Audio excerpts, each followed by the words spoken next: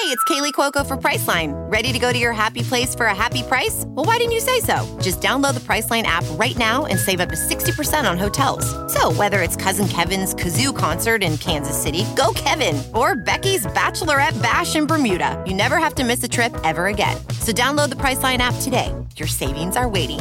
Go to your happy place for a happy price. Go to your happy price, Priceline. A red bus was escalating.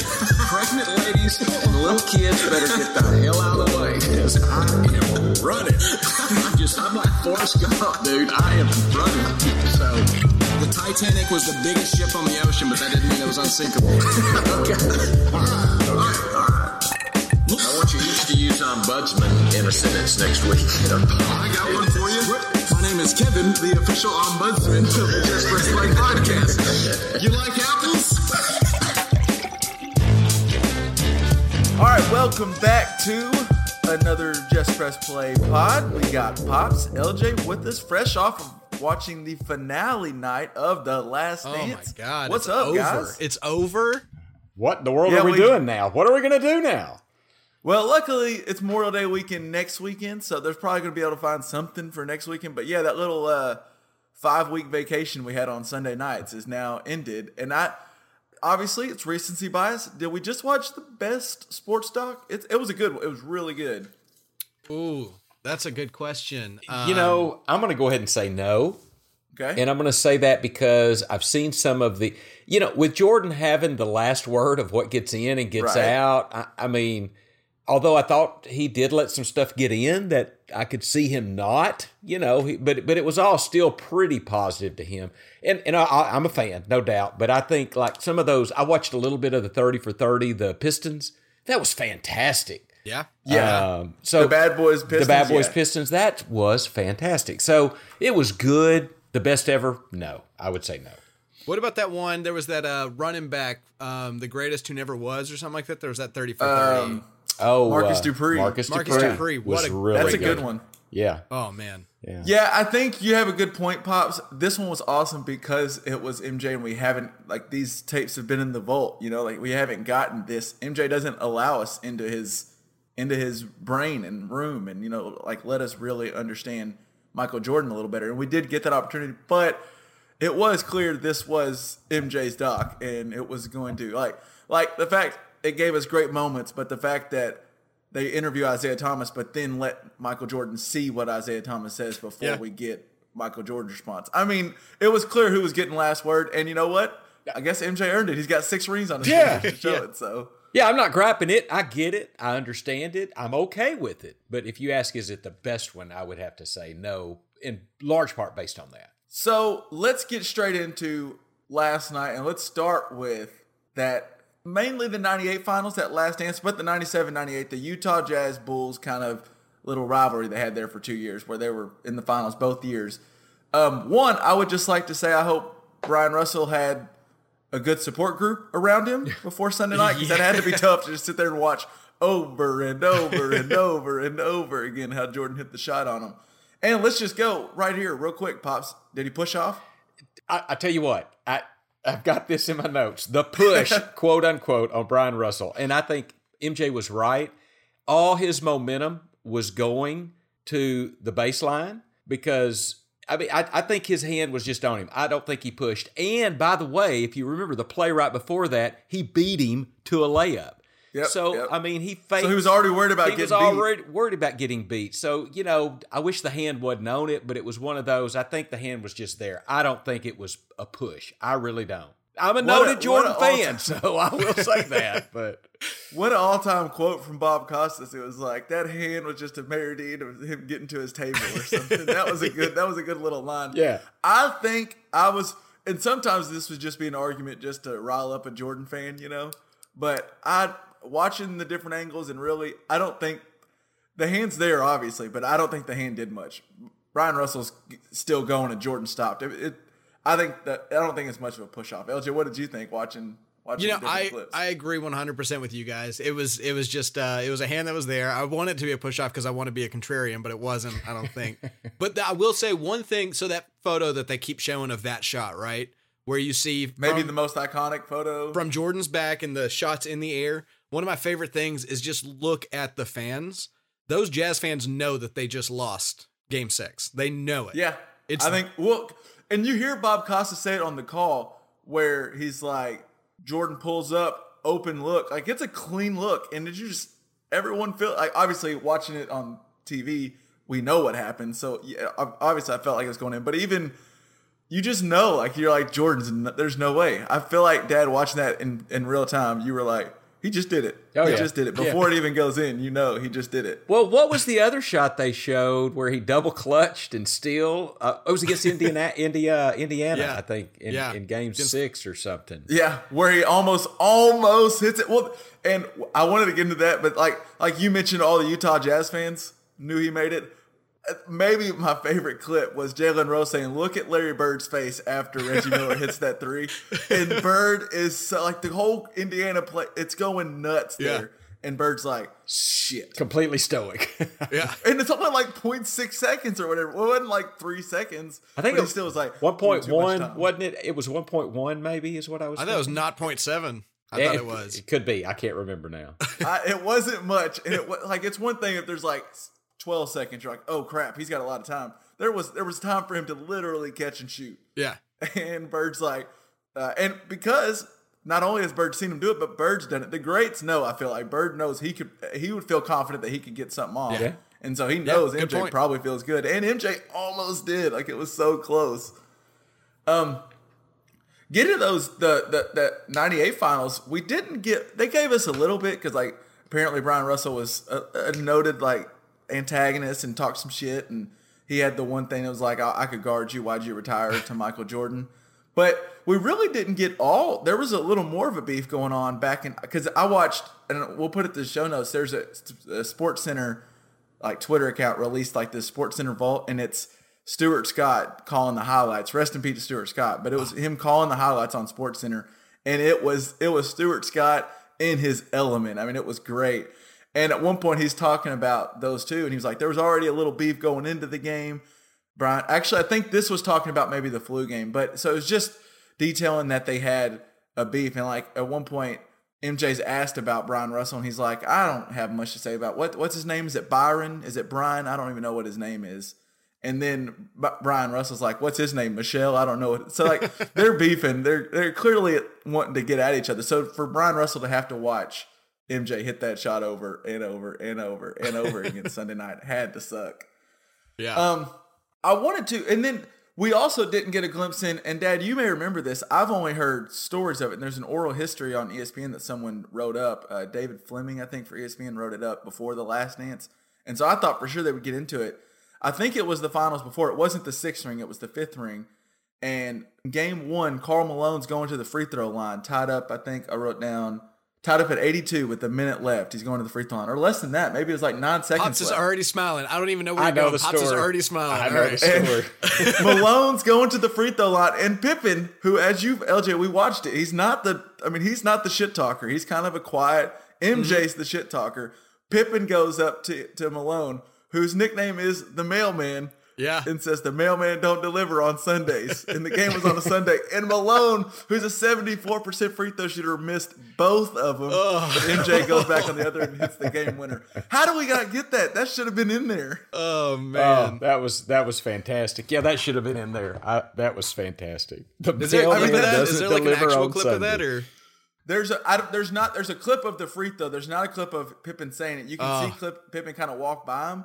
But there's like a big oral history of all the different guys talking about it, and it's been noted that it's been said. Now, what I want to know, Pippen, as we just mentioned, not the biggest, like he's not like MJ, always has a remark to be said. Pippen, I feel like he had to have been thinking about that for a while. It's like, ooh, I got a good one. Man, when it's the right time, I'm going to lay this out. I think Pippen is he's like a Spartan where he doesn't say much, but what he says, it's going to be 7 words, and it's going to be all you need to shut a man down. Like, I think that's the kind of man he is. Yeah. The mailman don't deliver on Sundays. What I wanted to ask you, Pops, well, one, was that final 42 seconds of the 6th ring, Jason Hare called it later, he calls that the best 42 seconds of basketball ever, where MJ, like you said, gets by Ron Harper, makes the layup, And then the possession right after that, actually, Pippen double teams Karl Malone with Rodman, and Rodman finds John Stockton for a wide open three, and John Stockton knocks it down. But then Jordan goes, hits the 2 free throws, and then the next possession doubles. Karl Malone gets the steal, then hits the game winner. I mean, Jordan willed his team to victory right there. Well, that was all Jordan. I mean, so Jordan, I think you said Ron Harper, but he beats Brian Russell, for the layup. Yeah, that's what I meant. And then I think, didn't he? Well, like you said, Stockton hits the 3. Then the guy hits the layup, right? Jordan hits the layup. Then he steals the ball from the blind side of Karl Malone, and then hits, and the ball never leaves his hand. Nobody else touches the ball. And I love Pippen. They asked Pippen, what do you do? He's like, I can get in, and you can watch the clip. Pippen won, and we're going to talk about it. He is hurting this entire game. But Pippen's like, he runs as far away to the other side of the court. And he's even telling other guys, like, just to make sure all the other Bulls players know, get out of MJ's way. MJ's taking this shot. If he misses it, he misses it. That's fine. But he's taking this shot. And Rodman says the same thing. Rodman's like, he ain't we've seen him pass to Kerr. We've seen him pass to Paxson. He ain't passing this one. And that's something, Jordan just has that moment that I don't know if anyone else has a moment like that. Like, he willed his team to victory, not only in the game, but just that final minute was insane. And I wanted to ask you, Pops, that Jazz team, I think Stockton he's played the most playoff games of anybody all time not to have a finals ring. That Jazz team's really, really good, wasn't it? Well, I think, isn't Karl Malone the second leading scorer in the NBA? Maybe. Yeah, I was going to ask you. His career was a 25-10 in 18 seasons, and he is number 2 on the all-time scoring list. All time. Behind only Kareem Abdul-Jabbar. LeBron probably will pass him. Soon LeBron's below by 2,000 points. But yeah, he has just under 37,000 total points. That's number 2 all time. Wow. No, but to answer your point, so yeah, John Stockton, one of the best point guards of all time. And then somebody that just briefly got mentioned, Jeff Hornacek. Jeff Hornacek was a hell of a 2-guard. I mean, he could hit that 3. He could drive. Hornacek was a great guard. Then you had Brian Russell. I mean, I could probably tell you some of the other players if I looked. Greg Ostertag wasn't bad. I watched an old game of them playing the Lakers in the '97 year, and because I really wanted to get an idea like how good Malone is. And I'll tell you this: just watching an old game, a full clip, Malone ended up with, I think, 29-12 or 31-12. Had a great game, but he never just jumps off the page to you like Shaq. I was watching them against the Lakers. Shaq's the one that you're like, oh man, he's the best player on this court. But Malone always did it. I mean, you look at he's number 2 all time in scoring, but something about him just didn't jump off the page to you, even though he was one of the best of all time. Agreed. And I think a lot of that was he should give part of his Hall of Fame trophy to Stockton, because Stockton was a great assist guy, and he got him the ball. They could do the what am I thinking of? Pick and roll. The pick and roll. Yeah, they could do the pick and roll, just killing people, because Stockton could shoot, he could pass, and he got the ball to Malone where he needed it. They were a hell of a combination. Yeah. And I will say this, I did not want to get caught in the post. Obviously, I don't, but just in general, wouldn't want to get caught in the post. Malone's arms look like they're bigger than me. Kevin, you may not want to get caught in the post with Jerry Krause, dude. I don't know. Well, I think maybe I can hold my own with Jerry I think Krause, you can take down Jerry Krause, especially these days. Yeah, you could get crumbs. But yeah, Malone was a big man, and you could tell because they had to double him with Dennis Rodman, who's not a slouch. I mean, Dennis Rodman's a strong man, and you had to double him because Malone was all that. And before you get off Malone, can I say this? Did you see him come on the bus to congratulate Jordan? Yeah. I thought that was wild. Malone was a legit guy. Well, he's a good guy. He also knew if Jordan came back next year and he didn't shake his hand. Yeah, you're right. You're right. I did want to, and you point that out, and everyone loves to talk about how the 90s NBA, like they're all buddy nowadays, and the 90s they weren't. They hated each other. I mean, even they did show the clip after winning the finals. Michael Jordan's walking out of the press conference or whatever. Yeah. And so when they walk back, he walks right by Stockton and Malone and handshakes both of them. Mm-hmm. You see Larry Bird and Michael Jordan after that Pacers series. Yeah. He says, well, Jordan got on his ass. Yeah, but like in the way that buddies do. Right? You're right. Like You're right. It's clearly buddy. But I do think there was a rivalry. Don't get me wrong. Like we've talked about it ad nauseum with the Bad Boys and the Bulls and stuff. There were some serious rivalries, but they were still like there was good sportsmanship. Like MJ wanted to dominate you, but he still respected Malone and Stockton and said good game afterward. Mm-hmm. And I thought it was cool that Malone, he didn't get to see him after the game, so he went on to the bus and was like, hey, yo, MJ, like, take off your headphones real quick. Nice game. And then, because that had to suck to do. You just lost for the second year in a row in game 6 on a last second shot. I mean, that takes a lot for Malone to get up on the bus and say, I'm not good doing game, that man. at all. No. Yeah. Yeah, that's crazy. I want to say I'm glad we talked about it last week, and I thought maybe Scotty was getting not quite a fair shake because we were really highlighting more of his the worst parts of his career. I didn't know the story about him hurting that whole game, and I have so much respect for Scotty Pippen. Yeah. I already did, but to see, I've not even had a bad back problem ever, like really hurt my back, just even like kind of hurting my back, and I'm like on the shelf for 3 days, like didn't want to get off the couch. And Pippen's running around, and he even says like he's a decoy, but still just the fact that he's running around. I mean, he's really laboring. He looks like he is dying every time he runs up the court. And he wasn't just a decoy. I got his stats pulled up right here. He played for 26 minutes, so about half a game. And he still pulled down the second most rebounds on the team and the most assists for the team. Like, he played a full game. Yeah, and he hits a couple of buckets where if they put someone smaller, he was coming in the post.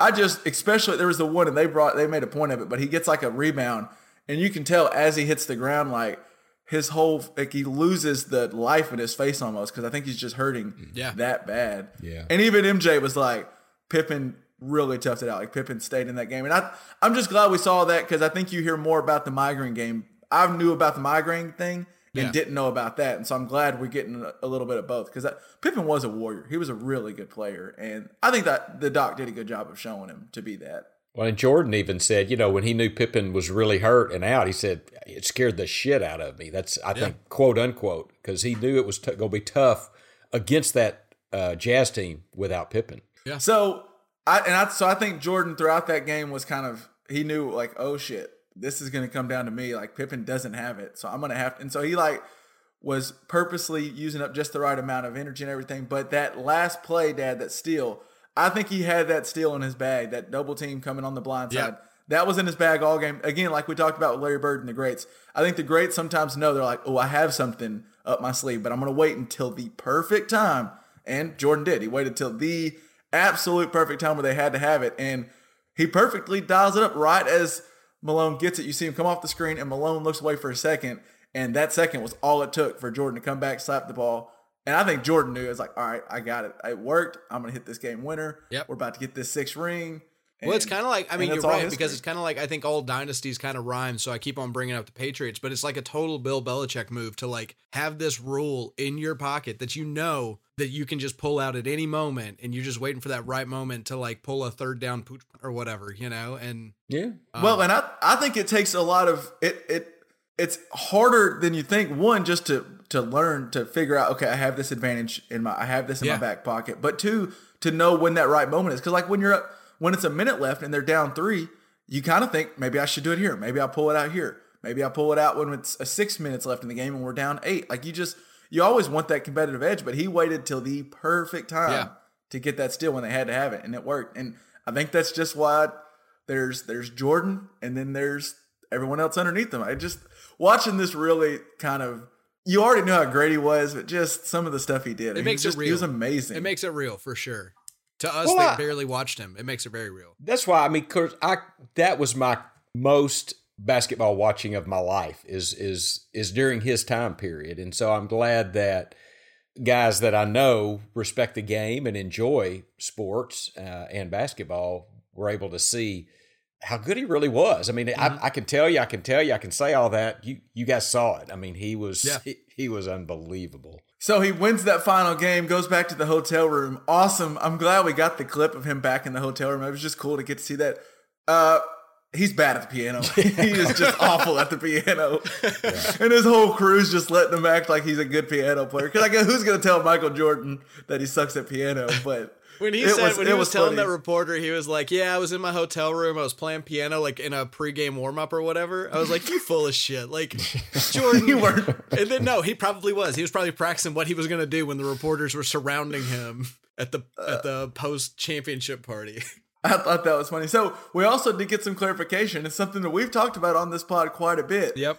and they brought it out again, and I have a lot of questions because obviously I like that it might not be the flu game because I like a good conspiracy theory, but still Conspiracy Kevin is still I have some holes to poke in Mr. Jordan's story. So we have learned that it's not the flu game, it's the food poisoning game, at least according to Michael Jordan. But so the story goes, he wants a pizza, or he's hungry. Yeah. And so they find a pizza at it was late at night, like 10:30. Nothing was open in because Salt Lake Utah. City. Yeah. Right. Nothing was open. And they're at the hotel that doesn't have any room service like other hotels would. Yeah. And so they find a pizza joint that's open, and they order a pizza, and 5 guys come to deliver this pizza. So let me stop there. What did they do to order the pizza? Did his trainer order up, be like, hey, I'd like a pizza for Michael Jordan, please? Well, Michael Jordan, number 23 for the Bulls. That's who I'm ordering for. Just one slice. I have a feeling if the most famous person in the world is in a hotel room, and I mean, Salt Lake City's not a big town. I mean, it's bigger than like, say, Texarkana, but it's not like the biggest town in the world. So like, you kind of know what's going on. You know that the finals are tonight. You know Jordan's in town. You know probably what hotel he's staying in. And you get a call for a pizza at 10 a.m. or at 10 p.m. When everything else in the world's closed. You might start wondering. They might not have said anything, but it might have been pretty clear. Well, so I think another point to that is they said they had trouble finding somewhere that was still open. And I can tell you, I've spent a little time in Salt Lake City. It does shut down. It's not like you're alluding to, LJ. It's kind of a small big town in a way or whatever, and so maybe the trainer had to pull that out of his pocket, say, "Look, we're about to shut down." And maybe he said, "Look, this is for Michael Jordan. Would you please?" I could see that potentially happening. Yeah. Well, that's a good point, and I was going to bring up too. LJ has a good point too that it's been like I've heard NBA players talk about a lot of times when they get to a hotel in a room, even when they're visiting. When they get to the hotel, a lot of times fans are already there hoping for an autograph because you kind of know where the NBA teams stay when they come in town. Yeah. And so maybe they got a call, like you said, LJ. They got a call at 10 p.m. Someone wants a full pizza, and they just need it right now. They have to have it. There's nothing else open. And they're like, even if they don't know if it's Michael Jordan, they're like, this could be a pie for 4 Bulls or something, Right. And if you're willing to food poison someone, even if it's Scott Burrell. Now, my second question, though, where's the sniff team at? What's going on? If 5 guys are coming to the hotel to give 1 pizza to Michael Jordan, you're letting all of them up to the room? Leave that sucker at the lobby. I'll come down and get it. First off, I'm not letting 5 guys walk up to MJ's room. That's hard to argue with. Yeah. Go ahead. And second off, just a little more backstory to the story from that I've heard rumors are from like the trainer and some different people. And this is something Michael Jordan did a lot. The reason no one else ate that pizza wasn't because they thought it was sketchy. It's because Michael Jordan spit and licked on it because he didn't want anyone else to eat it, which he did oftentimes, according to people close to him. Now, apparently, I did hear something. This is going to sound like I'm taking up for Jordan, but I did understand that they apparently went out to eat and ordered. They were going to wait on Jordan, but they ordered and ate before he got out of the training room or his press conference. Probably a card game. Or a card game, could have been. And so he was pissed at him, like, ain't none of y'all getting this pizza. And then he spits on it. So, yeah. Well, I just want to, from things that I've read through the folklore, is that it wouldn't have been the first time Jordan spit or licked on some food to make sure his boys weren't going to get it. But I don't know. But so I'm wondering, there's some holes to poke in it, but also why, like, flu sounds better than food. Like, flu's not bad. Like, it's not like he's covering up for like a bad story. Like, it'd be one thing if it was the Hangover game. Well, unless he's just trying to clarify that it for sure was not the Hangover game. I would say I can see it being the entire story. I believe is 100% true, except for the fact that I don't think that they food poisoned him. Because, like, first off, like, how do you do that? If you're tasked with giving somebody food poisoning, what do you do? Like, what are you gonna do? You're like, oh, I've been saving that expired meat for this moment right here. You're not gonna do that. And then the other thing is, like, the chances, like, if you do have some expired meat or something, like, do you really want to take a chance of killing the most famous person on the planet right now? No, not at all. So they didn't do it on purpose. There's no way. There was 5 guys trying to get a pizza box signed by the greatest basketball player of all time. And Jordan got sick because he ate an entire freaking pizza while he had the flu. And that put on top of each other made it pretty darn bad. He probably, every step, he was worried he was going to, need to change shorts. But that's just, that was a mistake that he made. That was not the flu game. That was not the food poisoning game. He ate an entire pizza by himself at 10 p.m. and then couldn't handle it. Another fun story about that game that has nothing to do with the flu game, like the flu or food poisoning or whatever. It's more about the shoes Michael Jordan's wearing. And I think we may have talked about this before, but the shoes he was wearing, he wore those black and red Air Jordan 1s, I believe they were. He only wore them like in one game. And those shoes, the specific ones that were on his feet for the flu game, sold for $560,000 recently. And back in 2003, they sold for $104,000 by none other than the ball boy for the Utah Jazz, who would always show up. His name was Preston Thurman. He was this young ball boy who would always show up if Jordan called and said he wanted to get some shots up. He would come unlock the doors and come shoot for him throughout his career when he came to Utah. And so Jordan gave him the shoes after the game. According to Darren Ravel, who does kind of sports business, he says if those shoes were sold today, they would sell for over $1 million on the open market. So wow. That's just because it's Michael Jordan. They've only been worn once, and it's the flu game. So and that just blew my mind. The price on Michael Jordan memorabilia probably has never been higher right this second either. So true, yeah. Is that all? Do you have anything else about the flu game in particular? Because I thought we might get to old Dennis Rodman. He gave us another great story in this episode. Let's move on. I want to. Yeah, move on. Yeah, good. Yeah. Rodman really skipped practice after Game 3 of the NBA Finals to go to Detroit and wrestle with Hulk Hogan. Are you kidding me? I mean, also, can you blame him? But what? That's insane. That is insane. Rodman is insane. I mean, that's the thing. He's the most Rodman person that's ever lived. Well, and that's why if they would have got rid of, even if they would have got rid of Phil Jackson, I just don't think nobody else is putting up with that shit from Dennis Rodman. Phil Jackson, I think, was like, well, yeah, but he's going to come back for Game 4 and probably grab 18 rebounds and get 4 steals and 4 blocks. So it pisses me off, but whatever. Well, at that point in the finals, what do? I mean, you're not suspending them, are you? You're not going to suspend him. You just hope you get through the finals with him. Yeah, like damn it, Dennis, and you just hope you win it. Yeah. He was fine. I love the scene of him skipping the media, and so he's running through the back, and you see all these guys with cameras sprinting after him. That was so funny. But the NBA fined him $20,000 for skipping the media session. But instead, what he got paid for was that wrestling event where he got paid $250,000 from the WWE plus a private jet to use to go to Detroit and back. So, as Ron Harper has said, quote, I think that makes Dennis a good businessman because he ended up making some money off of it. And a little backstory. Did y'all know that at the time, Rodman was actually feuding with Karl Malone in the WWE? And on July 12th, just a few weeks after that finals ended, they actually wrestled in the ring. That sounds familiar. I was thinking I might have had a fever dream and like it was Celebrity Deathmatch, but like, no, it really, there's like a WWE documentary just about Rodman and his wrestling career.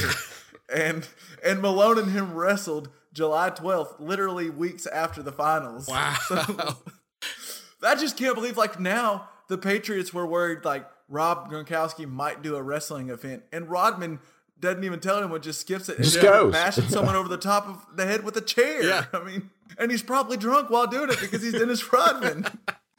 Oh man. That story, it cracked me up. The other thing, now moving off from this finals, is the only person in this 10-part documentary who's more confident or as confident as Michael Jordan has to be Reggie Miller. Miller, my man. I mean, Reggie Miller clearly was not Michael, but the fact that he really thought, I think he truly thought, we're going to retire Michael. We're going to go beat Michael. And he almost did. He took him to 7. I mean, Michael would have came back. There's no way Michael would have went out losing to Reggie Miller. He would have found a way to come back. But I think it kind of gets lost how good Reggie Miller was at times, Pops. Like, he wasn't the best defender. He wasn't the best passer. He wasn't the best rebounder. But he was just a damn good player and wasn't scared of anybody. He wasn't scared of anybody, and his confidence was off the charts. I mean, he just believed if he had the ball in the last minute, he was going to make the shot. And I did too. I mean, and he did more often than not. And we talked about good sports docs. That another one is him that with him in the Knicks, kind of, and the different stuff he had with Starks. Reggie Miller also does a great job in that doc and in this one. He's a good job of storytelling, and he makes it interesting. Like he talks about, and he's right. he definitely pushed. We talked about pushed off. He ran straight into Jordan's chest and shoved the shit out of him. Yeah. And that's what created the separation. And Reggie Miller will say, he's like, I gave a good shove to the chest. That created a little bit of separation. I got to tell you, I always liked Reggie Miller, though. I mean, I guess he reminded me a little of Chris Carter in football. I mean, he was a little in your face. He was certainly confident. But I don't know. I didn't find him to be obnoxious. I think some people may have. I liked Reggie Miller, and it looked to me like there was some mutual respect afterwards between Jordan and Miller. The quick little shot they showed in the documentary. Well, because I think Jordan, even when he's annoyed by you, like if like what we talked about, and we're about to get on to Steve Kerr, but like if you'll stand up to him, I think he respects you. He's like, because if you're afraid of him, he's just like, oh, you're a punk. He's going to run over you. He'll run. Yeah, but the fact, even if he does beat you, he's like, hey, you had the balls though. You came at the king. You missed, but you came at the king. I respect it at least. I just think Reggie Miller gets remembered as, oh, he was just a good 3-point shooter who was kind of clutch. And I think some people who just see some of the highlights and they look at his stats, because he averaged 18 points for his career, wasn't crazy. But if you drop Reggie Miller in today's NBA, he shot 4.7 threes per game back then. Now he would shoot 9 or 10 a game. He probably would average. He would have a career. I don't know if he'd be better than Steph Curry, because Steph Curry was better probably creating his own shot. But he would just have a much better. Mm-hmm. You would be looking at him in a different light, I think, if he played in a game like today, where you had the freedom to shoot more, because you just didn't shoot like that back then. You just didn't. It's a good point. True. Yep. Very true. A story I didn't know, and I thought it was really telling, and we talked about this, Pops, earlier. MJ had the last say in this doc, and MJ having the ego that he has, you know that this was going to be a glowing remembrance, mostly of Michael Jordan, how great he was. But the fact on the final night, he got to see it, and he gave the okay, that he was willing to let them do a huge feature on Steve Kerr, his career, his father, his past and stuff, and he was okay with it. And Jason Hare and that group that was awesome. Like, I was really touched by that whole thing. Like, I really didn't know that story about Steve Kerr, and I thought that kind of, even though they mentioned Steve Kerr that said that him and Jordan didn't necessarily talk about their fathers, there was clearly some sort of bond between them two. And that whole little scene, and then to end it where they ended it, where that whole little feature part where they basically showed, like, Jordan said, you better be ready. They're going to double me. You be ready. And Kerr was like, I'm there. I'll be that guy. And he was that guy. Court, Yeah, wasn't it funny? Kerr even admitted, I was so excited I was yelling it. You know, you could even see Jordan kind of being sly about it. Just be ready, be ready.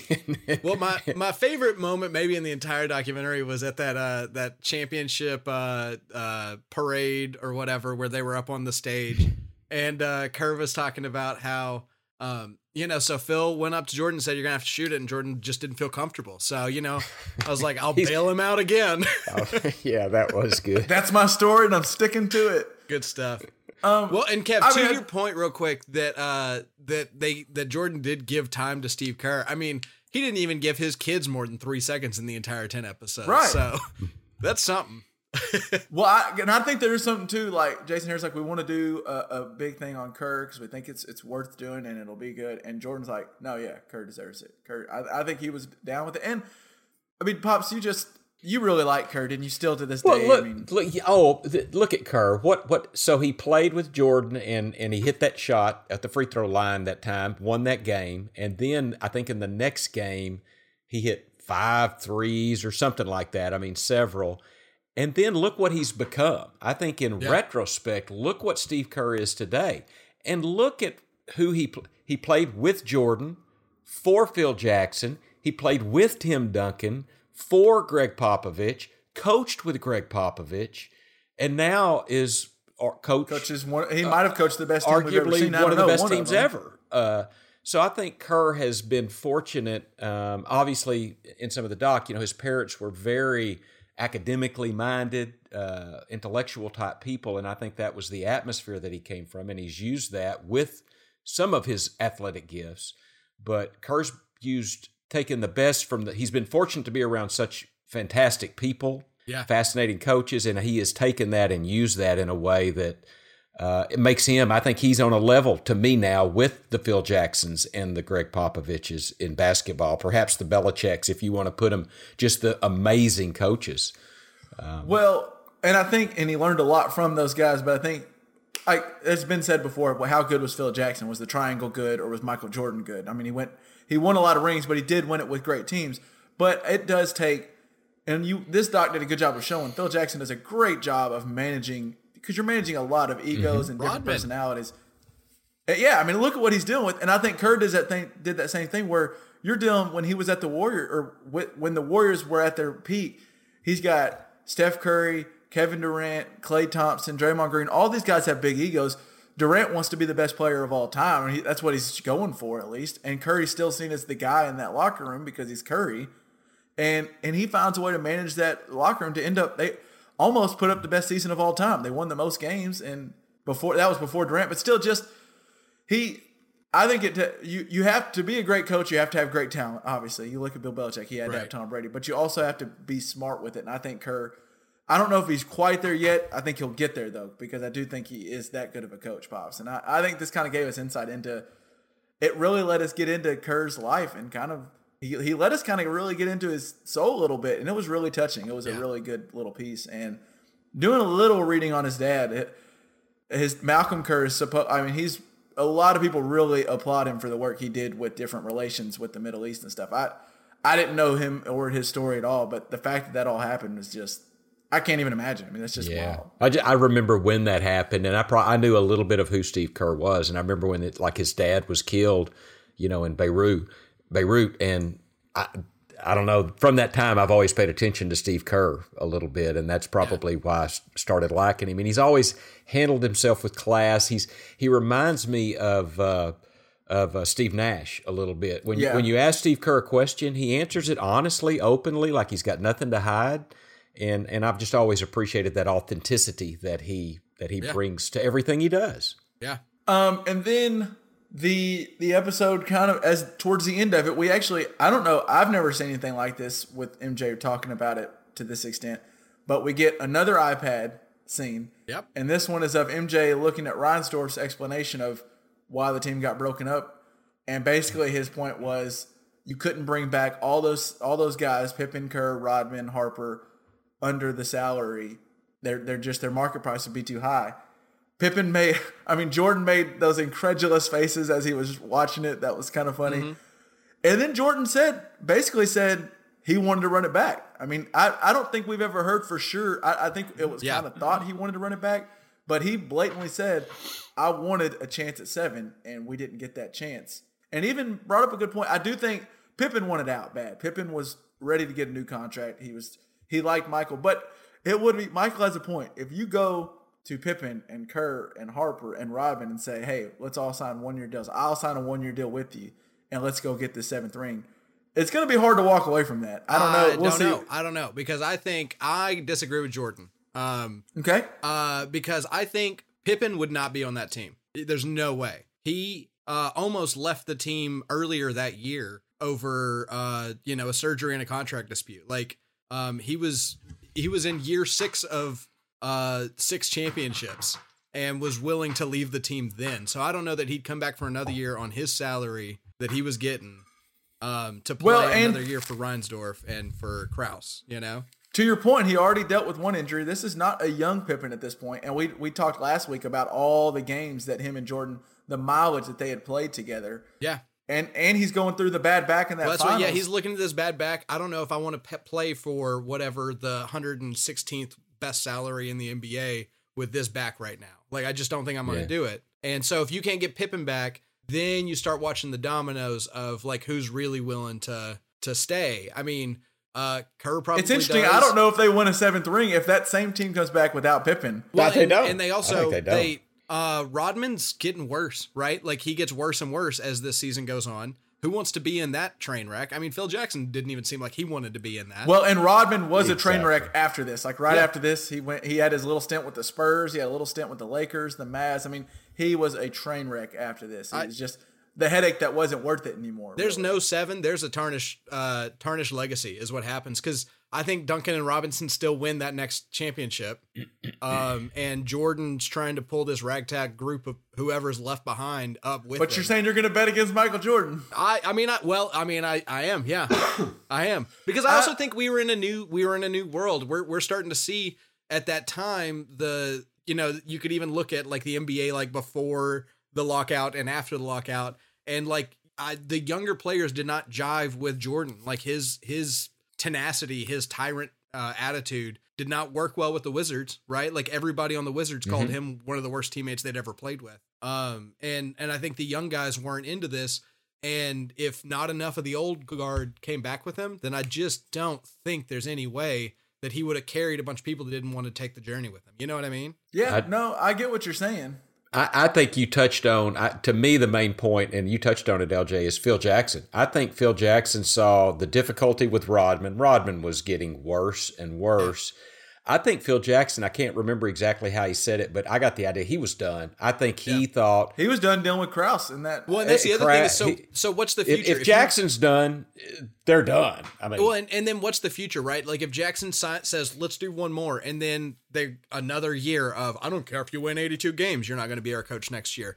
And then you either win the championship and prove him wrong, and then maybe sign another 1-year deal or who knows what, or you just like, prove him right, and that sucks. So, you know, they all went out on top, and I know Jordan wanted another one. I just don't think it would have happened with that team. I don't see any way. I think it would have been Jordan and Kerr running around and Kukoc trying to carry the rest of, you know, the NBA. Well, it was a clean end. It was a clean stop, I think. I think to your point, LJ, we talked a lot about how Phil was able to manage the egos. Phil Jackson has an ego. Yeah. And the fact that Krause openly said, you can go 82-0, Phil Jackson's not coming back. I think Phil Jackson, that's why he said it's the last dance, because he knew it might not be y'all's last dance. It's my last dance with y'all, because I'm not coming back to work under Krause. I'm just not going to do it. And don't you think Phil Jackson, when they were kind of having the little parade, you know, when they were doing the, you know, when you talked about what Steve Kerr said,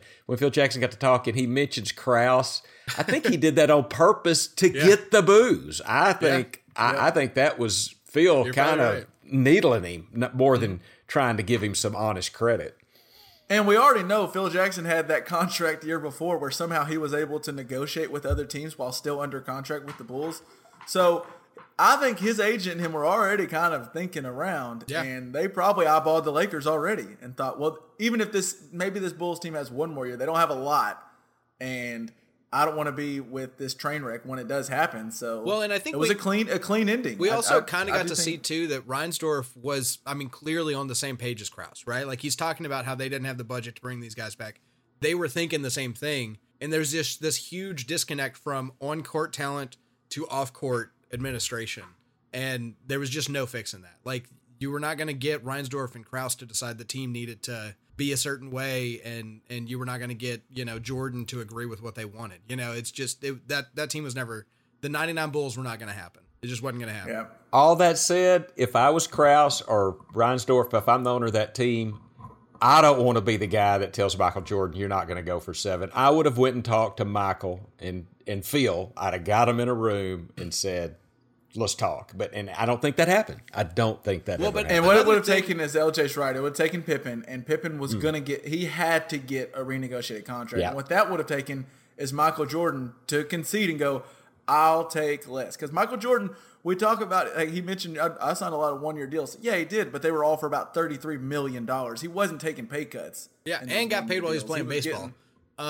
He was getting paid the whole time. But also, then while they negotiate that, then, you know, is Rodman going to want his bigger piece of the pie too once he sees what Pippen signs for? I mean, is everyone going to want a little bigger piece of the pie? It's the disease of more that coaches talk about with the championship. Everyone wants a little more. That's why if you get second place in your sports league, you're screwed because your players have proven they're worth way more than they get paid, but you also still didn't get the ring, you know? So,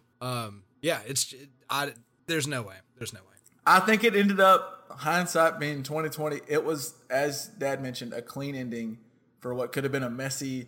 And Jordan even mentioned he didn't want to have that messy ending where he got carried off the court. It ended up being Jordan now to this day can still say, I would have won a 7th ring, whether he would have or not. He can still say it. I think he won't say it, but that's probably more valuable to him than losing a 7th. Like now he can always say, I was on top. I left on top. Yep. Like you couldn't beat me except for that 1 year that I was a baseball player on a basketball court. That's the only year he got beat in that 8-year stretch, you know? And then the other thing this doc did for me, LJ, you've mentioned multiple times how the soundtrack's really good and how you've been jamming the soundtrack.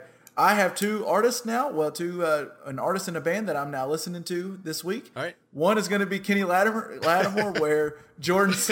I love the flex. It was a sick flex by Jordan to be like, "Oh, what am I listening to? Oh, that's that new Kenny Lattimore. It's not out yet. You haven't heard it. You know who I am. I'm Michael. But then, so I did throw on a little Kenny Lattimore before we got on, and he kind of has a little bop to it. I get why Jordan's head was kind of grooving a little bit. But then the other one, and it's how they ended the podcast. I mean, not the podcast, the documentary with what is it? Pearl Jam. Yeah. Present tense. Is that what the song's called? Yeah, I didn't know what so. I'd never heard that before. But I was like, dang, this is kind of jamming. Yeah. Well, and man, and then I went back and timed listened that to the song with the lyrics and stuff too, and like it really fit where it was at. And I don't know a whole lot of Pearl Jam. I know a lot of people value him as like the best band of all time or up there.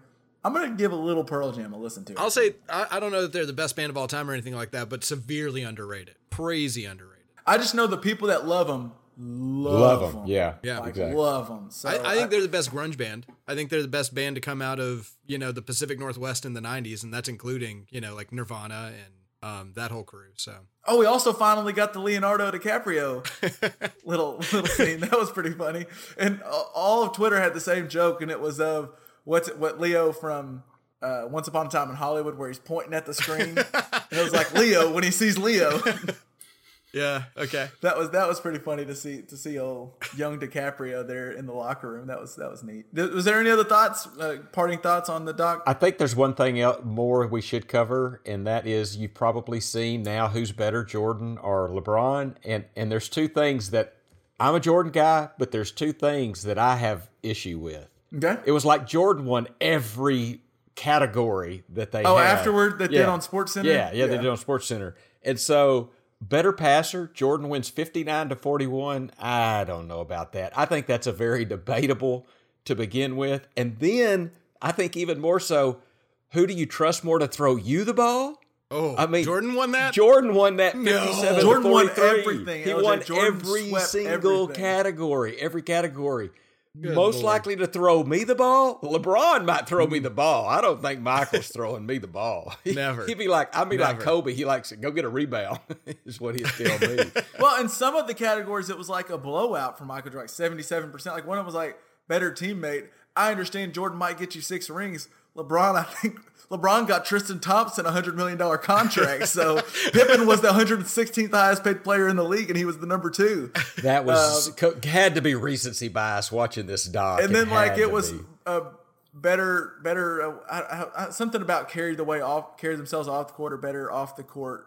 And I mean, I'm not getting who's a better person, but I mean, it was like going away at Jordan, and Jordan's like notable for possibly having a gambling issue and maybe being an annoying person. And LeBron's opening like high starting a schools. school. Yeah. I mean, come on. So that was something that like I had like a visceral reaction to when I can't remember who it was. It might have been Andrew Kramer or Susie Kolbers. One of those reporters said something along the lines of that Jordan did this, before like Twitter and stuff like that. So like his celebrity, it was all about his game and stuff like that. And I don't know, it kind of sounded like they were saying like, and so therefore he is like the best baller of all time.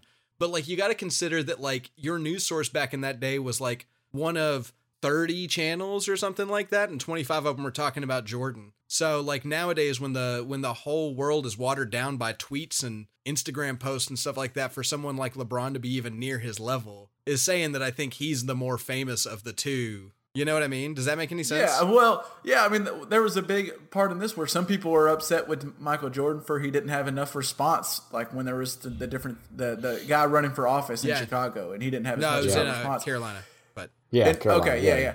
And nowadays, if anything happens in the political realm, like people on ESPN, like talking heads will be like, I'm waiting to see what LeBron's response is to this police brutality scene or just anything. It's like social media, I think, helps Michael not having it because if social media, if he would have had social media, would be like, wait, he's out all the time. Like now we're like, we put every athlete under a microscope and we're on every single move they make. Yeah. Whereas before you could slip to Atlantic City and maybe not even get noticed except for one time in his career. I bet it wasn't. I bet that wasn't the only time. Exactly. Or so right. And then something me and Dad brought up. I think Jordan. This showed me Jordan is like, as far as just being a winner and the best career. He showed me he's above Michael, like above LeBron. Like that final 42 seconds against the Jazz, LeBron doesn't have that in his arsenal, I don't think. I mean, he did beat the Warriors. They came back from 3-1, so there is that. But I think what we saw from this documentary is we saw Jordan was willing to give up everything outside of basketball to be the best basketball player. Like, did we see his family at all? Not like you said, LJ. We saw 2 seconds of his sons, and even all the film that they have, we have like one little scene where he's playing basketball with his boys when they're younger. And I'm not saying he did the wrong thing. Like, his sons seem happy. I follow one of them on Twitter a lot, and he's like, there's not like hard feelings, I don't think. But I think LeBron was not willing to, like, he's been very involved in his kids' lives, and he talks about his kids' lives all the time and his wife and stuff. And he is involved in different political aspects. And I think LeBron wasn't willing to go, I'm going to just cancel out everything to be the best basketball player. And maybe he regrets it. I don't know. But I just think that's the difference in the two guys. That's an interesting perspective. One is a basketball player that's also mostly human, and the other one is a human that's mostly a basketball player. And, you know, it just depends on who you want to be in the world. And I think you see 2 different paths, and I'm not saying one's right or one's wrong, but it ended up being what paved the way where they are. Exactly. I think they're both can end up being 1 and 2 of best all time. Yeah. But after watching that, I will say it's hard. It's going to be hard to argue that LeBron's a better basketball player on the court than Michael Jordan. If you want to make other arguments, you can, but that's neither here nor there. So either way, the doc was awesome. I'm glad we got the 5 weeks of watching it. It was great. I'm glad they moved it up to let us see it. Did you know they didn't finish episode 10 until a week before it aired? They were still working on it up until that weekend before it aired. I didn't know that, but I believe that. That's awesome. 7 and 8. So Jason here did a great job. I really liked it. It was fun. I'm glad ESPN pushed it forward, and now I'm ready for the next doc. What's next? If you could get a doc like that on one more team or player, or just another, like, I'm not saying this is a one time forever, but just you get to choose a team or player. I was going to say my next thought was like, let's follow the torch, right? And then we like follow the Spurs and Popovich's teams. But that might be the most boring documentary ever made. That would be boring. Might be boring. I think, It's probably Shaq and Kobe, right? Like, that's probably the documentary. Well, I've seen a lot of people mention Tom Brady and the Patriots run. I mean, I know you don't like Tom Brady. Well, I also don't see that being a fun documentary. I mean, it's similar to the Spurs where it's like, we're going to watch him eat weird foods. And like, there might be some cool scandals every now and again, but like, unless it's just following Belichick on like, if we've got some footage that Belichick didn't know that they got, then I'm interested. But otherwise I don't care. I just can't imagine that being any good. Just in general, a doc on Kobe would be great. A doc on Shaq would be great. So a doc following both of them kind of would be really cool. There's another one I'm thinking, Pops, but I wanted to see if you had one because I think you'll like this thought. Well, what comes to mind is and I mentioned this before, the 2 championships, the Houston Rockets repeated in between those 2 three-peats with Akeem Olajuwon. Now they did it with Jordan out. I guess Jordan was in for that few games and then went out in that deal, and then Shaq lost to Akeem.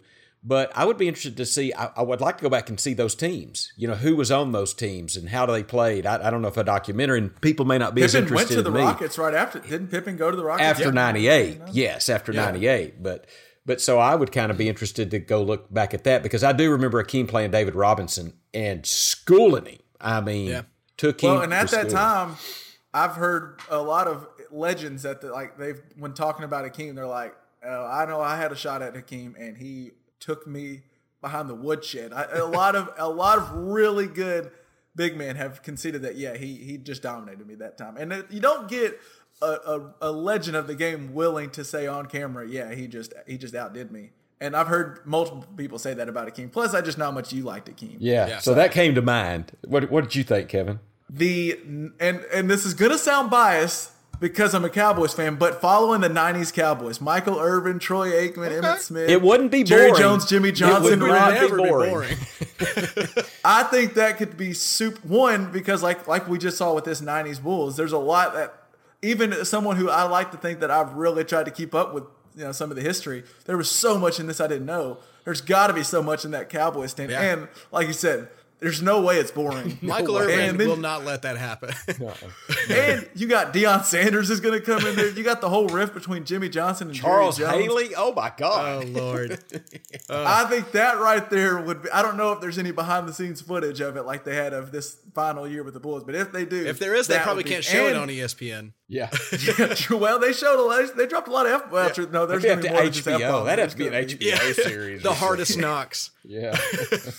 That's definitely one I want to see. I'd watch that for sure. But yeah, good docs. I might just go on a run of docs. We actually have one we're going to get to. It's kind of a docu-series, but we'll get to in a minute on Waco. But the last few sports topics I had, this is getting off of the Last Dance stuff. But I recently saw, and I don't know if you've seen this. If not, I'm hoping to get your guess. But the top 3 selling jerseys in the NFL right now have been released by NFLShop.com. I have a bet on number 1.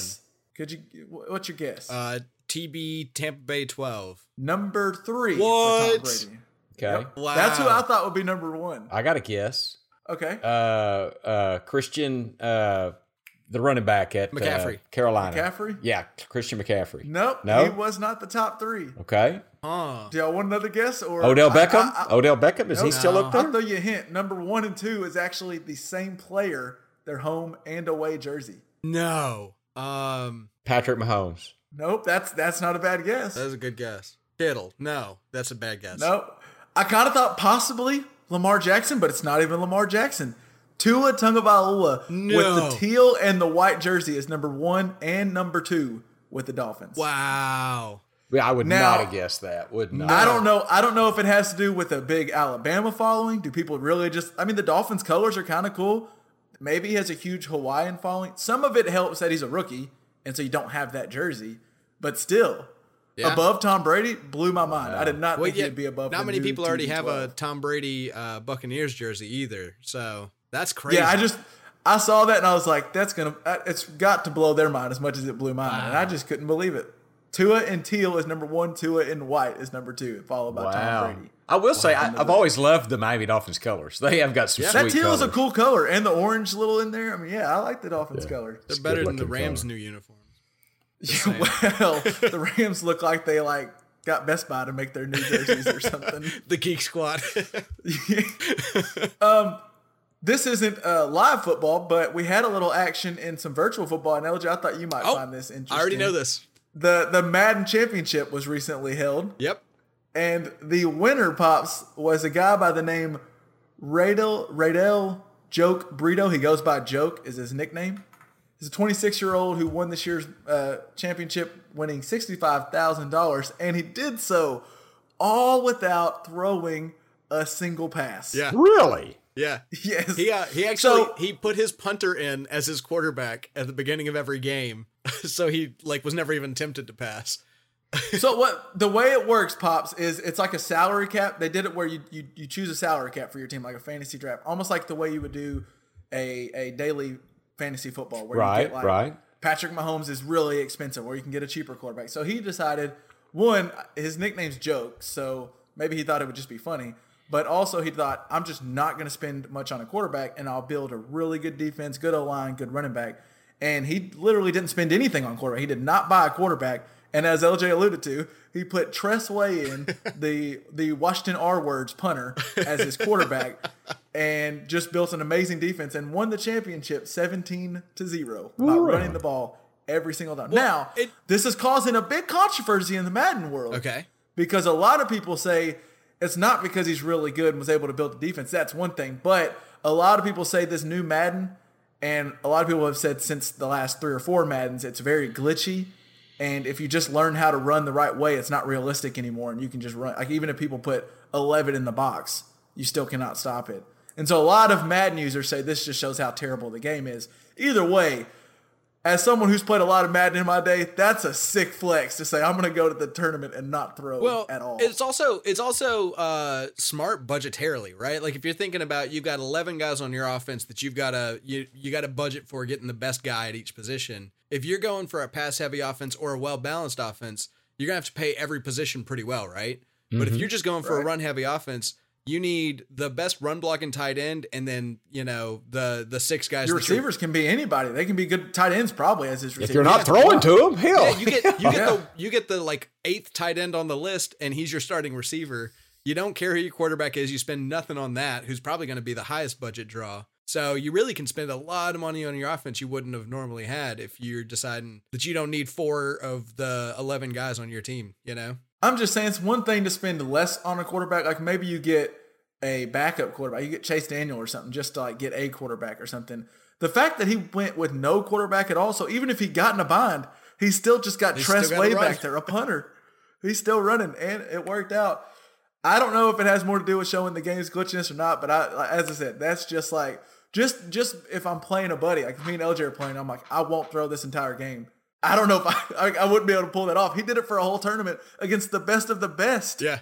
And won. So shout out to Old Joke. And I bet a lot of people felt like a joke after getting beat by him. Well, fascinating. The other thing though is if it's that broken, right? If he won 17-0, why didn't the other team just run the ball, right? Like, why is he the only one playing that game? If everyone knows that this is maybe broken. more people will now, but well, he had a hell of a defense. Obviously, he had the best true. defense. That's a good point. So. He said he put the most of his money on defense and offensive line, and I don't even know who his running back was.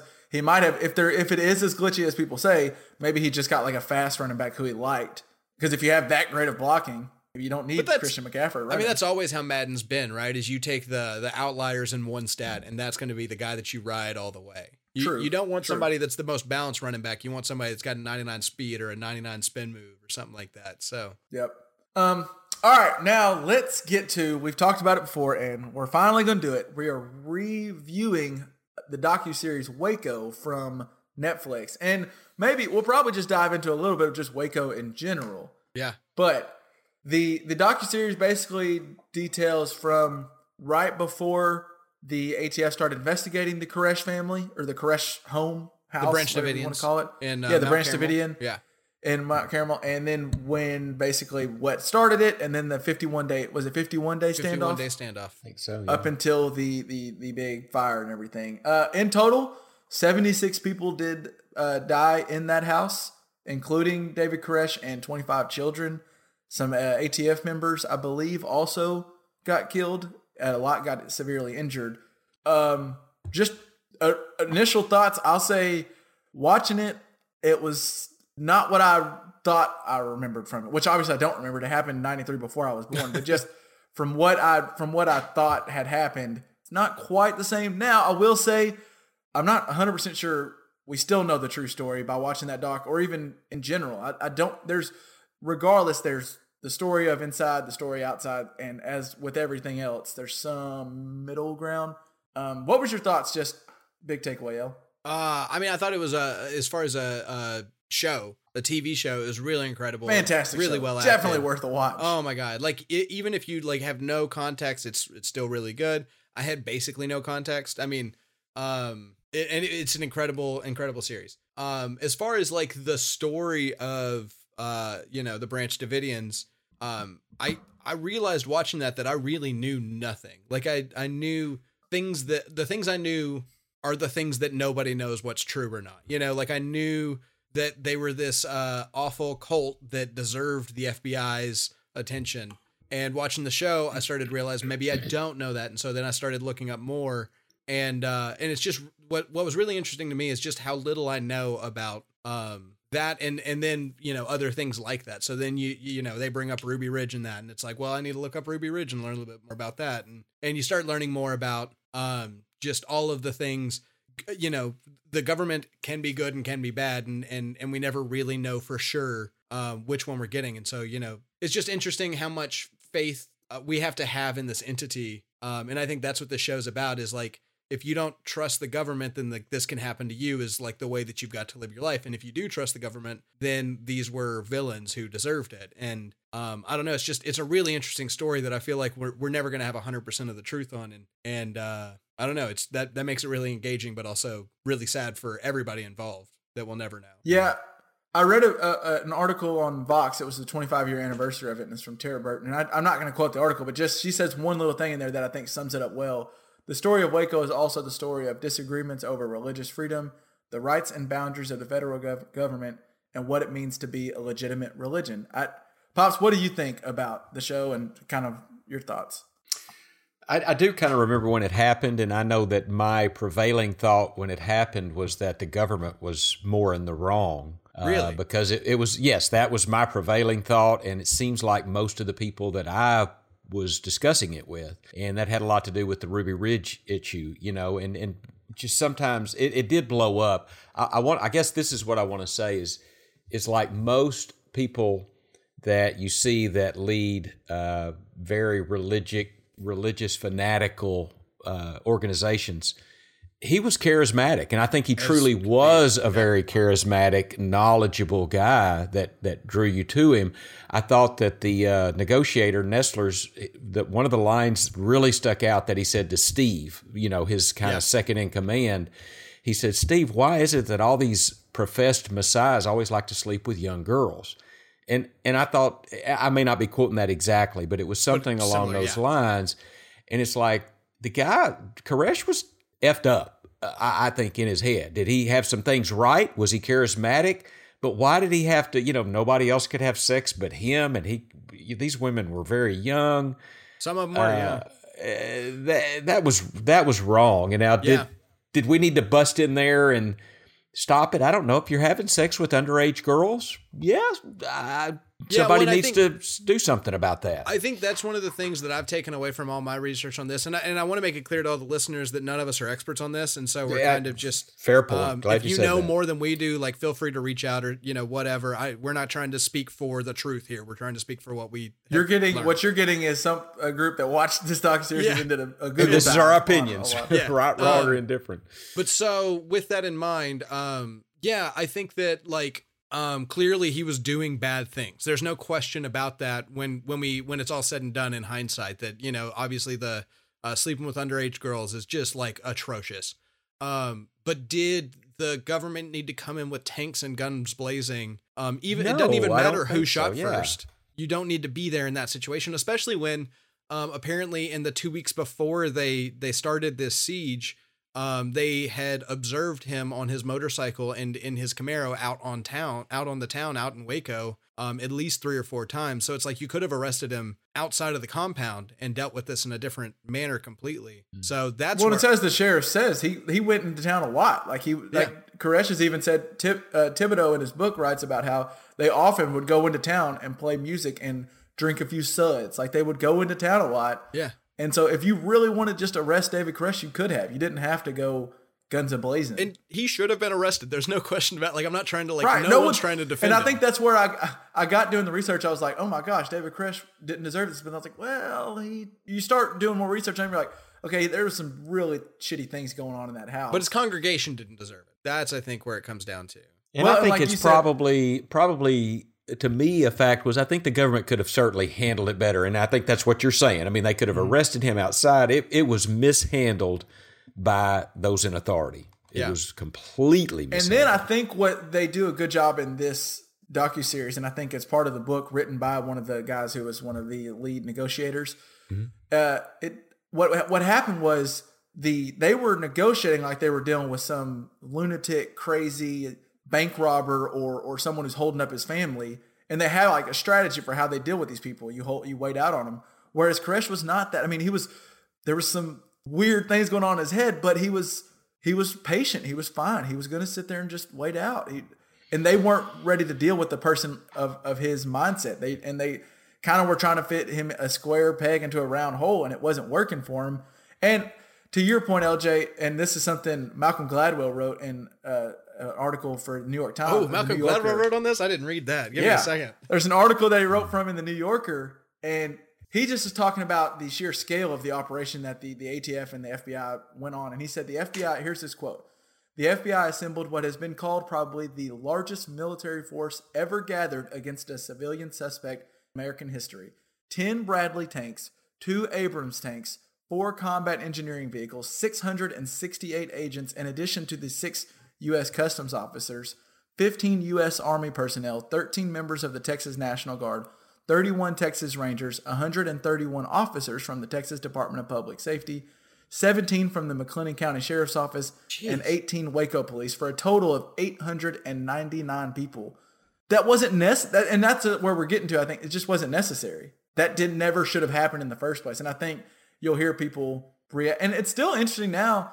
You'll find some old documentaries and still some people with the ATF and different people with the government aren't sure if anyone did anything wrong. Well, they're still kind of defending whether, there is the question of like who shot first, right? And that's like, and we don't know for sure. One of the things that I did find that was like, that blew my mind was when they were basically, when the Branch Davidians that did survive, filed civil suit against the ATF. The ATF produced the evidence of one door that had no bullet holes when the Branch Davidians said, we'll show the other door. Cause it was 2 steel doors at the front of their compound. And they said, we'll show the other door. And they said, well, it got lost in the fire. It's like, it's a steel door. Like, where did it? I mean, how'd you lose the steel door, but find the other one that didn't have the bullet holes in it that showed that the bullets went one way? So I don't know. It's just, there's a lot we'll never know, right? Because I think we'll never know the truth. I think we'll never know the real truth of what happened there. Like the other thing is who started the fire, right? And that's one of those things where I've seen a lot of transcripts of audio that they had inside the house where people were talking about pouring gas cans and stuff like that. So, there's audio from those milk cartons that supposedly, and you can hear it, like it's out there, and there's like a documentary on like YouTube on it, and I think it's from NBC did it, or ABC maybe, but you can hear someone inside the house saying, we should have got more hay. Pour all the gasoline. David said, pour the gasoline. We should have got more hay in this corner. This isn't enough. That sounds pretty damning. It sounds like a group who's wanting the house to catch on fire. Now, maybe they were thinking it'll catch on fire so it looks like the government did it and then we run out. Maybe they weren't expecting to get trapped in there. And was the tear gas necessary? Now, further look, like after all this happened, President Bill Clinton, who was the president at the time, said he argued the FBI still had no responsibility for the death, saying, quote, I do think the United States government is responsible for the fact that a bunch of religious fanatics decided to kill themselves. There's a point in where, then they show it in the docuseries where they have to go get the okay for the tear gas from that new, I think it's the new Attorney General or whoever it was they had to talk to. And supposedly it's still unsure what she all knew, but she was told that there wouldn't be enough tear gas to kill any of the children. And that this tear gas would not hurt anybody. It would just make them have hard breathing and they would come out. It's possible. We still don't know to this day, did she get lied to or not? Did she authorize this without knowing what kind of tear gas they were going to use? The docuseries does make it point to the Davidians were mostly innocent, at least in the death. Like you said, LJ, I don't think we'll ever know for sure because they might have started that. Well, and there's something I wanted to add to that, LJ. That, there was a psychiatrist. They sent the kids out. Remember, they sent the kids out early. And one quick digression on that. I was shocked. I thought, as a parent, am I going to send my small children out and not go with them? Hell no. I mean, there's just no way I'm going to send my 5-year-old kids out and not go out with them. There's no way. So then secondly, I mean, this Bruce Perry was a psychiatrist. I read this on an ABC News website, of an article a long time ago. He was the child psychologist that interviewed the children and was with the children.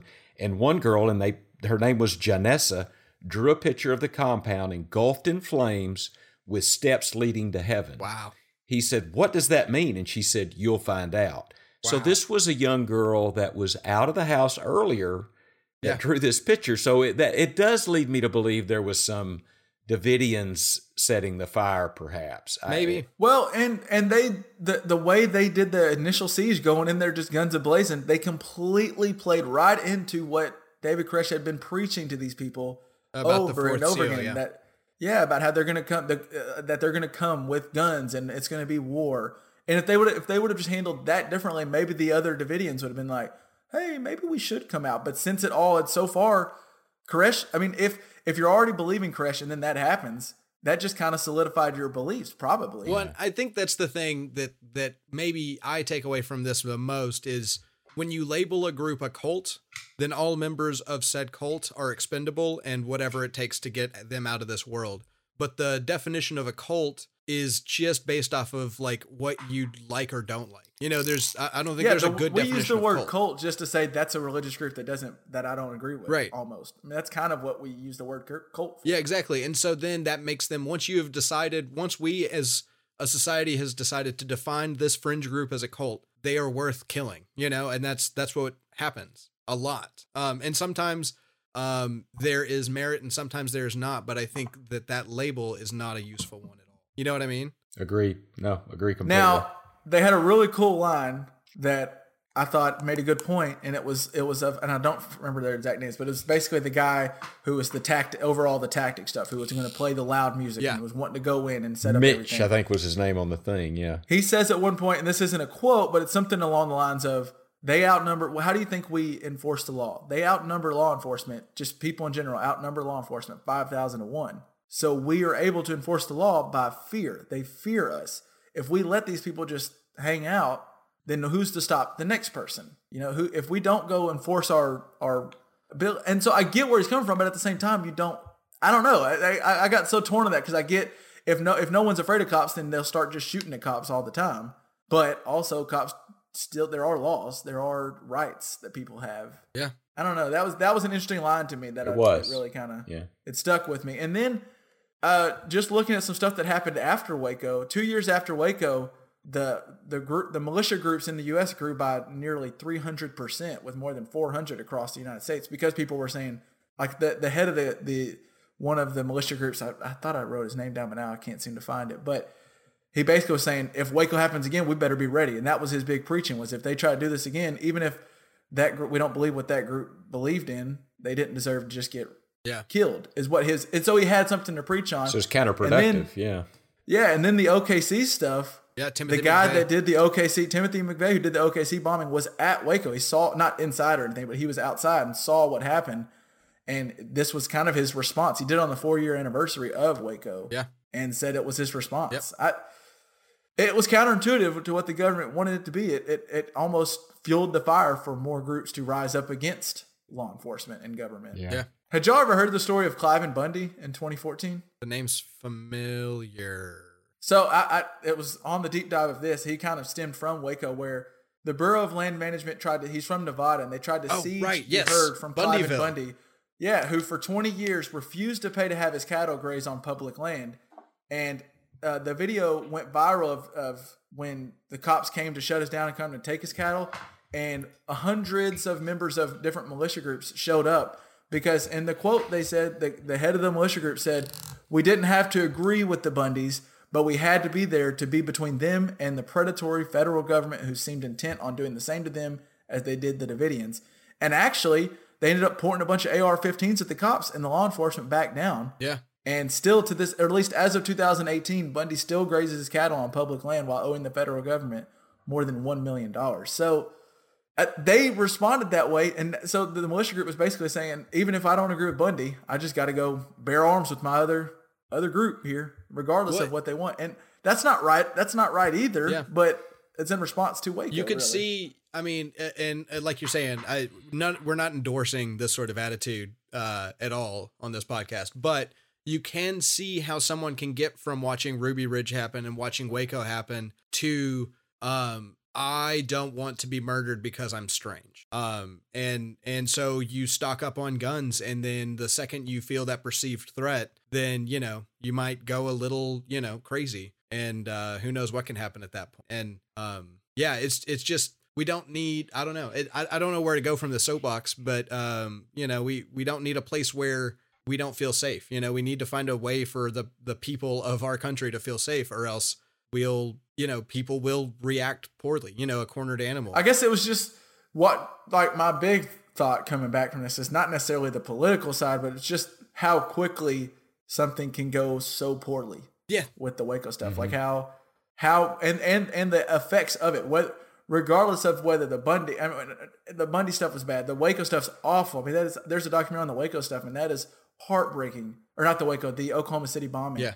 That is heartbreaking, that bombing. And not just to know there's a domino effect of just different things. Not to make light of this at all, but I mean, haven't y'all ever been in in an argument with your wife or significant other, and sometimes you're like, you don't even remember what started. All of a sudden, you're enraged, and you don't even know how you got here. Yeah. Yep. And neither does the other person. And that's what happened in Waco, it seemed to me. Right. It's like day 30, they're both just like, you can't leave now. You can't just walk away. Neither group can give up, Yeah.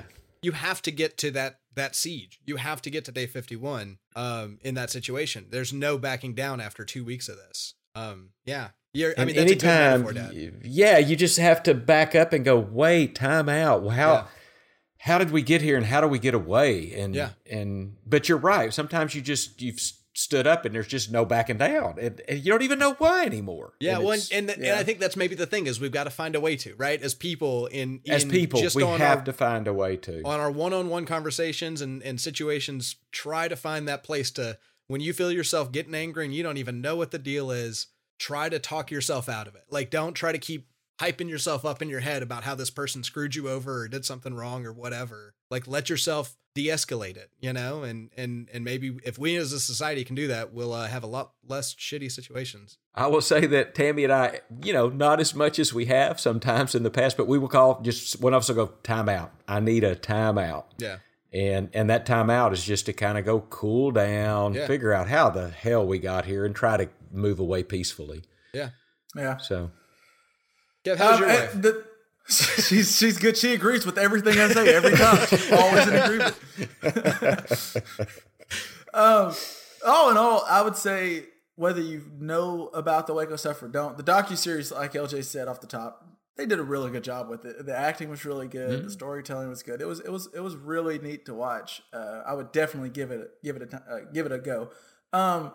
I thought it was hilarious, and this was just, there was a few, because they have humorous parts throughout, just different little things, and I thought it was great when Thibodeau is talking to what's her, it's the girl of Ozark is who he's talking to, Julie Garner, right? And at one point they're talking about, well, when you get out of here, what are you going to get to eat? And Thibodeau says, I want to get some frozen catfish sticks or fish sticks. I'm like, really, Tibbs? That's the meal? When you get out of all this crap and you can finally get some good food, you're going to go get some frozen fish sticks? Well, and I don't want to pick on a guy, but have you seen what he looks like now? That dude has eaten nothing but fried food. Yeah, he's eating a lot of fried fish sticks, I guarantee you. Yeah, well, he got his fair share afterwards. Another goofy thing I wanted to point out, how many Culkins are there? I thought there was just the one for the longest time. Well, I think, isn't there just the two? Because I was watching, like, dude looks a lot like Macaulay Culkin. Yeah, I realized. Well, that's Rory Culkin. Have you watched Succession? Oh, that Different is, Culkin. Okay. There's also 2 other brothers and 2 sisters, I believe. Most of them don't do any real acting, but so it turns out Rory Culkin is basically Macaulay Culkin in your mind. Like Richie Rich, I believe, is Rory Culkin. There's the Culkins blow my mind. The Macaulay Culkin being the leader of the bunch. But other notes I wrote down from it. Poor girl when she was typing up the manuscript or whatever, and her hands just bleeding. Oh right, just keeps talking. She's like, I'm bleeding, and he's just like, all right. And he just continues on talking. I was like, golly. Yeah. And then one of us we need to figure out a way to get John Engelman's voice, the radio guy. His voice was like, there's that one quote I have from him where he's like, this is John Engelman reminding you to pay your parking tickets because the ATF is in town and they're hunting Americans. Like, he just has that deep voice, and he played the role of the radio personality really well. Yeah. John, have any other notes from the show? Either just little things or anything? I think I'm broken. I'm broken on shows, like watching shows. Not like, so that was fine, but like I tried to restart up season 4, whatever the newest season of Billions came out, and I've watched the other ones, and I hadn't watched them a while because there's a hiatus between, like they let them all out and then there's hiatus. I caught up late, so I watched like all of them. I binge watched them. And then it was hard for me to get this new season. I was like, oh crap, wait, what happened? What's the storyline I'm following? What ended on the last episode? I think Netflix and HBO Go have broken my TV watching. I don't know if I 100% am with you, but I am on at least one show where Hannah and I have watched the first episode of Mindhunter season 2 twice. And have yet to we have to rewatch all of season 1 now because I don't remember enough of it to get into season 2. You know what I mean? You will get into it. Just press on through. I can tell you from experience. But it is just I loved season 1, and then episode 1 of season 2. It's just there's so much that I need to know back into this, and I think that's a testament to how Netflix has changed TV, right? Where it's we're making bingeable shows. We're not making week to week reveals anymore. So, I think that about does us for this week's podcast. We actually got a jam-packed for you one today. Now, next week, there is no telling what could come from the group here. I mean, we might talk the shopping cart theory. We might get on some idioms. LJ's going to be solo dolo for a few days at the house. There's no telling what kind of topics he's going to come across. So you could have an interesting JPP pod. And plus, we're going to have a weekend. Pops is going to be coming off a weekend of Memorial Day. So there might be a good story from Pops. You never know. Maybe even one I can tell. You want a little teaser for next week? Yeah. Do you know what From the Horse's Mouth means? No, I don't. You'll find out next week. You'll find out next week. Wow. Good teaser. There you go. That'll do it. All right. Find our show notes over at our website, just press play, jpppod.com. Or you can find us on Facebook or on Twitter. And make sure you're subscribing to the pod wherever you get your podcast. And we will catch you with the answer to where from LJ's question next week. On the flippity flip.